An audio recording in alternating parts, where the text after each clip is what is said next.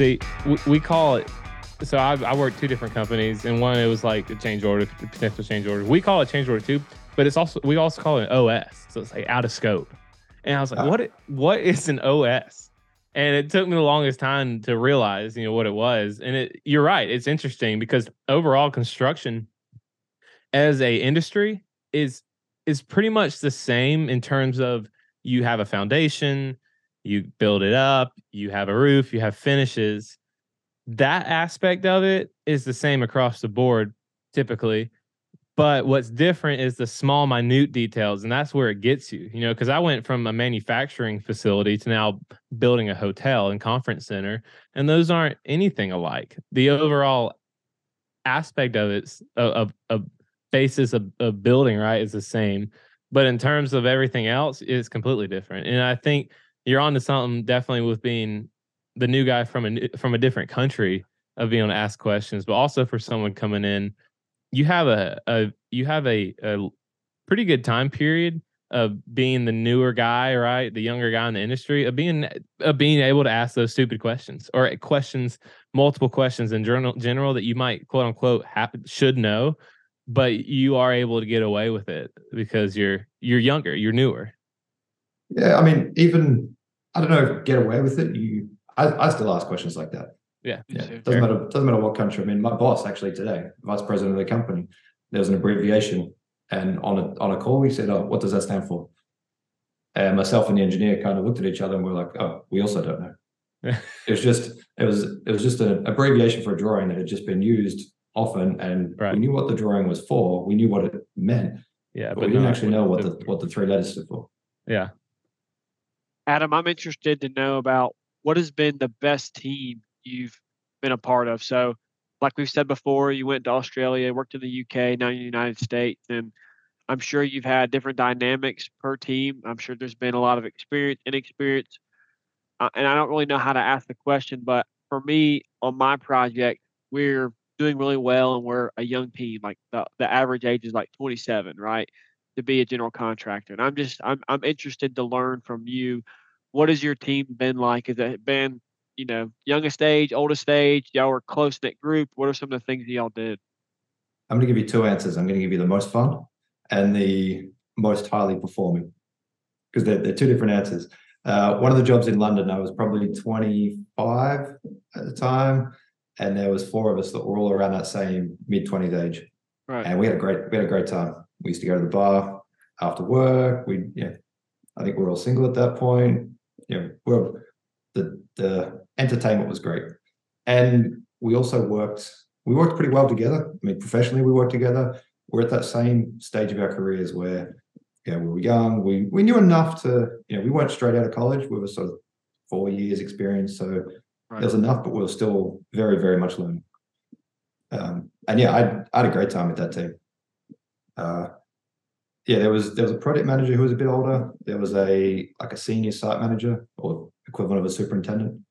But yeah, the core four of us were pretty young. And I mean, we even had a graduate level start with us who was even younger, who fitted straight in. That was the most enjoyment from a professional, in a professional team.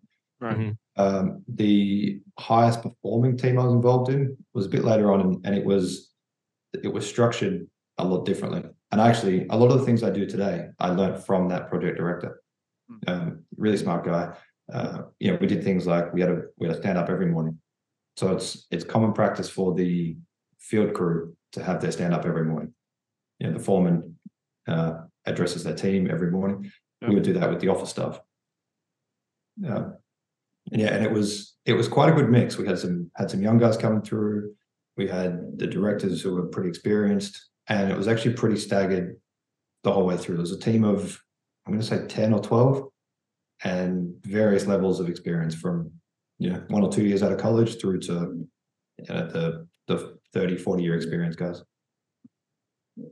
What are some of the things you took away? I mean, you mentioned they had a stand up. What are some of the attributes maybe of the team that made it a high performing team? It was the way that the whole team communicated. And I think that was very much driven by the director, but also, the other members were open to that. There wasn't ever that's your problem. You go fix it. It was, all right, we're a team, and we communicated really well with the client. We communicated really well with the designers. And it wasn't all roses. Not everything went well. There were times when things didn't go well, but everybody had that same commitment. We worked together. It's actually that company I worked for had a lot of little like catchphrases, and some of them were, cash is king was a big one. Some of them were a little bit catchphrasy, but one of them that I remember was bad news early is good news. So the example of that is, if I'm trying to buy doors, let's say, and I've got these doors and I've ordered them and I don't know where they are, and we're at the point where doors need to get installed next week, and I don't know where they are. I don't know if they're coming. I don't know if I've got the right number, the right size. And I haven't told anybody until today, and they're getting installed next week. That's a huge problem. We're not handing over that building because these doors could be anywhere. It might not even be in the country. Right. If someone tells you that a year ago, hey, I'm really having trouble with this door manufacturer. I've ordered everything. I've placed it. I've checked it, but the guy's not returning my phone calls. I don't know where my doors are. Yeah. And you've got a year. It's not a problem at all. Exactly. Someone, either you can sort it out or someone can help you. The more time, the earlier you are on top of these things, the more you can get in front of them, the less of a problem they are. I'm a big fan of that because that is huge example for our audience, the younger age group, because I think sometimes we're so fearful to make a mistake. But like you said, if you go to your boss and tell them early and let them know, you're opening that dialogue. So they know from the get-go, hey, I'm struggling in this area. Like you said, you used the example. I'm not going to repeat it, but it's just like, man, that's a light bulb off in my head because I don't even think about that sometimes. Sometimes I do myself. Like I'll write a note down just maybe I meant to tell Caleb, but I didn't. And then it comes up a week later and the guys are on site and he's like, was that done yet? I'm like, oh crap. It's my fault. I didn't let them know. And so I like that idea to just let people know. What were you saying, Walker? Well, I was going to say it's Johnny Green said something very similar. We had Johnny on in I think episode 8 or 9 when we first started the podcast. I was an intern for him when I was in college. This is a couple of years ago, and one thing that he said that really stuck was like he said, I can't fix indecision, but I can fix a bad decision. Right. If you don't make a decision, if you have a problem and you don't tell me, I'm not gonna be able to fix it. But if you do something and you mess up, or there's something that comes up, but you tell me about it, and we can walk it back and we can redo it, or we can problem solve how to fix it. So it's along the same lines of what you and Davis were both saying is don't be afraid to make mistakes, right? Don't make the same mistake twice or multiple times. That's a problem in and of itself. But don't be afraid to at least try. I have a little bit of pushback there though, because it's true, but I'm also the person I want to make sure that everything is in the wall before we cover it up. So for instance, on my job site now, there's been several instances where we just covered everybody up, whether they've done or not, just because, and so, yes, I agree. But also I think there's a little bit of, man, to me, it's more important to make sure everything gets in wall. We might miss that inspection date or the schedule date that's in the schedule, but hey, we built the schedule anyway, so we can push it out a week if we want to. But to me, it matters most to get it in the right way the first time instead of having to rip it out. That's just my opinion, though. Yeah, I think they can both be right. Actually, I got told something very similar when I was first starting at this big subcontractor, and it still to this day I think about it. I got told, you're never going to get in trouble or get fired for the wrong decision as long as you've thought about it and you have a reason.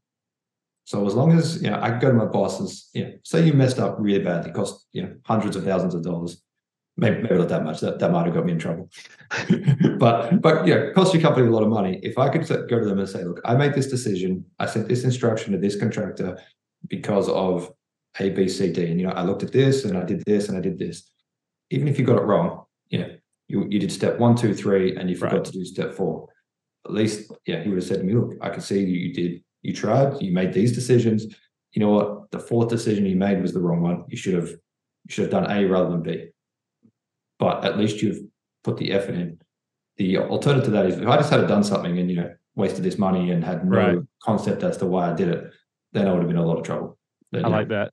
I probably would have got shown the door if I just did these things. But as long as you could communicate, I did this because of these reasons. It was like, right, you're young. Everybody makes mistakes.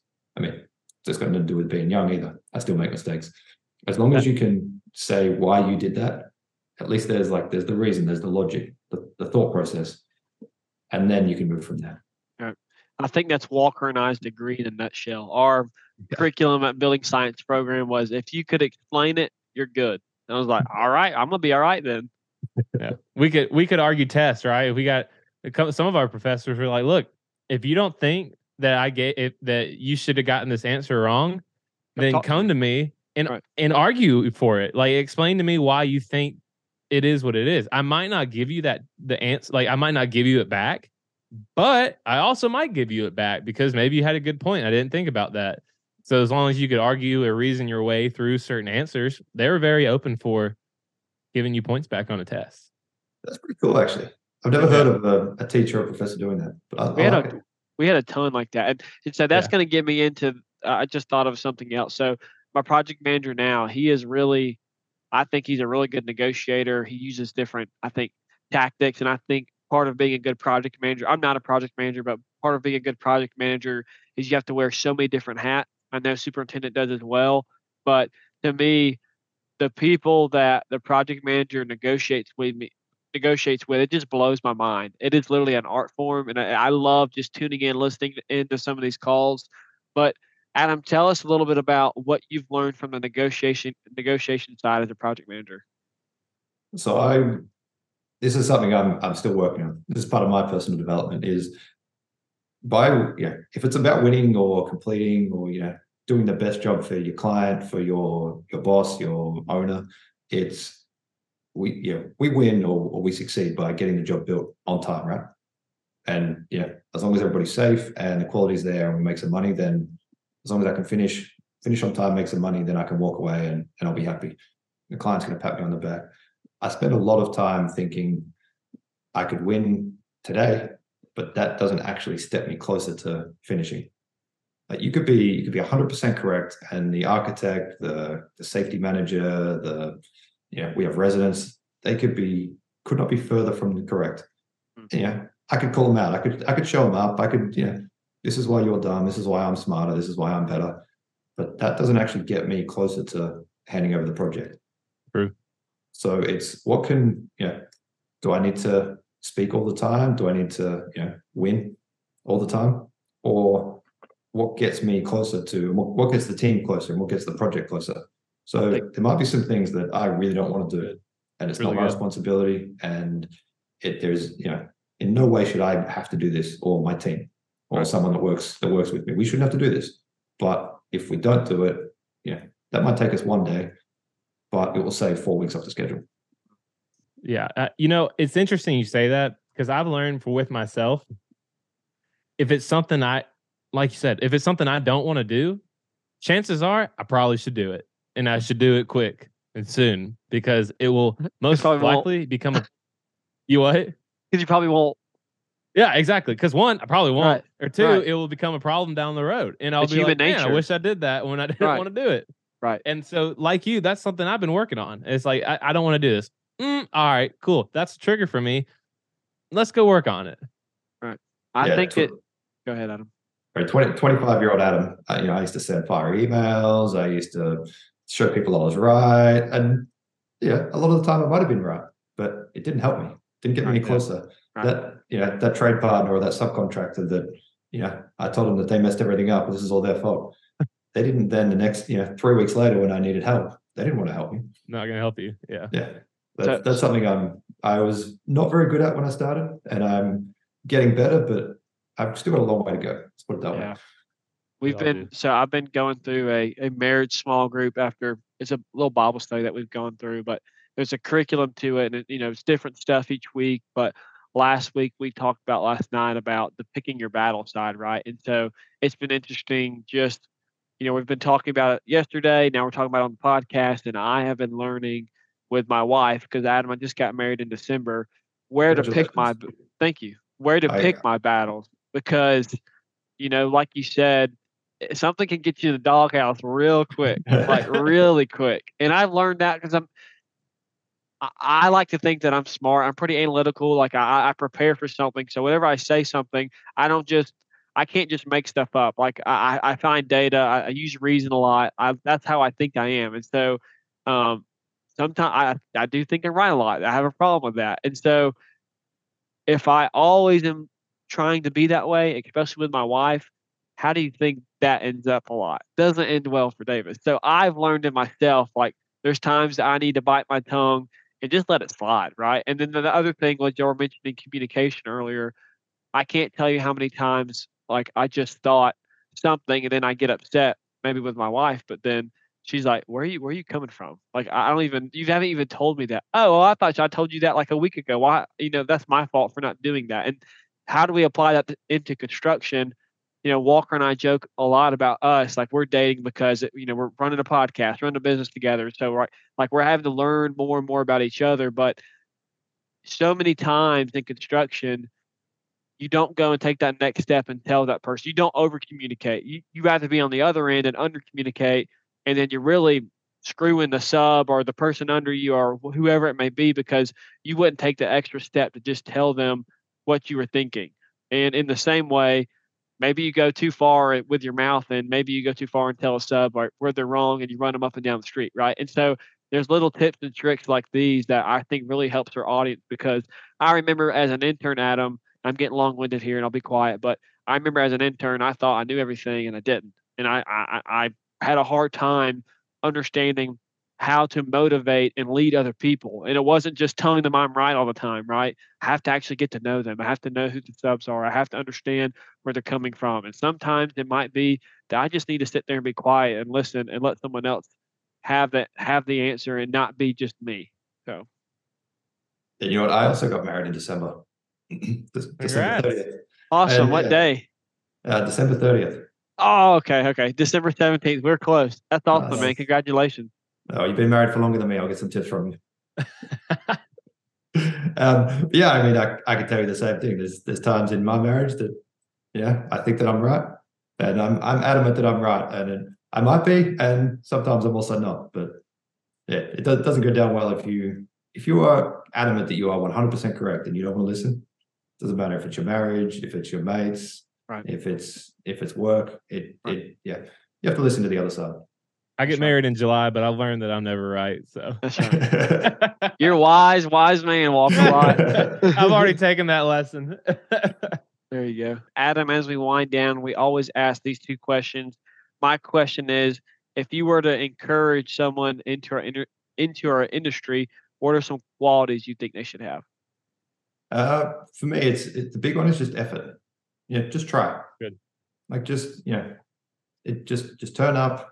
It's not about, you don't have to be the first in, last out. You don't have to be working 60, 70-hour weeks, but just try. Like, if people are listening, it means they're probably willing to do a little bit extra. They'll listen to a podcast, go to a trade show. You don't want to do just your job.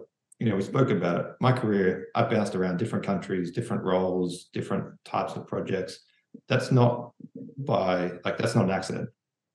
I've made sure I've put myself into different locations, different experiences. And that doesn't mean, you have to change jobs every 2 years. You have to change companies. The part of our industry is that you kind of do change jobs. Like you change projects between, maybe 6 months, or you might be on a job for 4 or 5 years. Right. But you don't just go, you know what? I'm going to be an estimator and I'm going to estimate schools. Mm-hmm.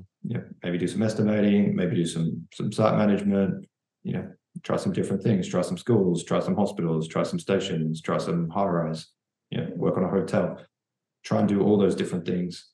And, even on a day-to-day basis, like, it might not be your role to check if the payment's gone through, but I can tell you what, your trade partner or your subcontractor wants to know if that payment's coming through. Yes, that's right. That's So right. the more little bits you can pick up as you go, you then go from, when you're 20 years old and or when you step out of college, you essentially know nothing about the industry. You might be able to design a bridge or concrete beam, but you don't know how the industry works. The more time you spend asking those questions, trying to, I'm going to sit on the design meeting. we joked at the start about architects and it's us versus them, and we're trying to be a team. Why don't you sit on the design meeting? Mm-hmm. You might be an assistant superintendent, and it might not be your role, but they're not going to tell you can't be there if you walk in and say, "Hey, I'm interested and want to be part of the team. That's right. Can I please join?" And it's an hour out of my day. I'm just going to sit here and listen. And then you start to pick up some things. You start to hear different phrases, the different sayings, the pain points for them, and you can understand what everyone else is going through. That's good. And, fast forward to if that's what people listening want to be. Fast forward to when you're a PM, you now have all those different points. That's cool. You set me up perfectly for this next question. You mentioned all the buzzwords. So with all of what you've been through, if you could go back, what would you tell your 20-year-old self? One, stop arguing with people. But the other thing that I would say is that, this is one thing that happened to me is like now that I manage a team of people, your manager and your senior people, they know what you're doing. And they might not know day to day, but like they know if you're good, if you're working hard, like you get rewarded. It's not instant gratification, but they know. I had times when, particularly when I was in Australia, I was on projects by myself. I was that engineer. We had a foreman, and we had the people in the field, and I'd be out there for a week by myself. And I'd be working hard, and I'd think, "Oh, what am I out here doing? Am I going to get a pay rise? How do I get a promotion?" Even when I was in London, there'd be times when the directors wouldn't come for months on end. Even my direct manager, there'd be times where I wouldn't really see them. And this was before Zoom calls, and there'd be an email here and there, but I might not see him for a month. Right. And I would sort of think like, oh, how do I get back in the vision of all these people? You hear these sayings, you got to be friends with your boss to get promoted. You got to do this. You got to do this. It's when you're managing people, if you know what they're doing, if they're working hard. If you're the superintendent, if you've got a couple of assistant supers, which ones you can give tasks to. And if they're going to deliver it, or if I have to be somewhere on Thursday, so this person's they're going to take a long lunch and they're not going to worry about their job. That's something that you, as a 20, even up to the point where you might manage one or two people. That's when you start to get it. When you're managing a team, and it might be you're managing multiple subcontractors, you can start to see like, I know which one does their thing, which one doesn't do their thing, and you get the reward. You don't get it today. You might not get it tomorrow. You might even not get it at the end of your first year. But 2, 3, 4 years down the track, if you're consistently delivering, people notice. And then that's when you get the promotion. That's when you get the pay rise. That's when everything starts coming through. That's awesome. That's super good. Man, Adam, we truly appreciate you coming on. This was a fantastic podcast. Learned a ton. And I think anyone listening has a wealth of knowledge and wisdom that you just shared. So truly appreciate your time and just being willing to share with us all your experiences. Yeah, thank you. Thank you for having me on. And I appreciate the podcast too. It's been great.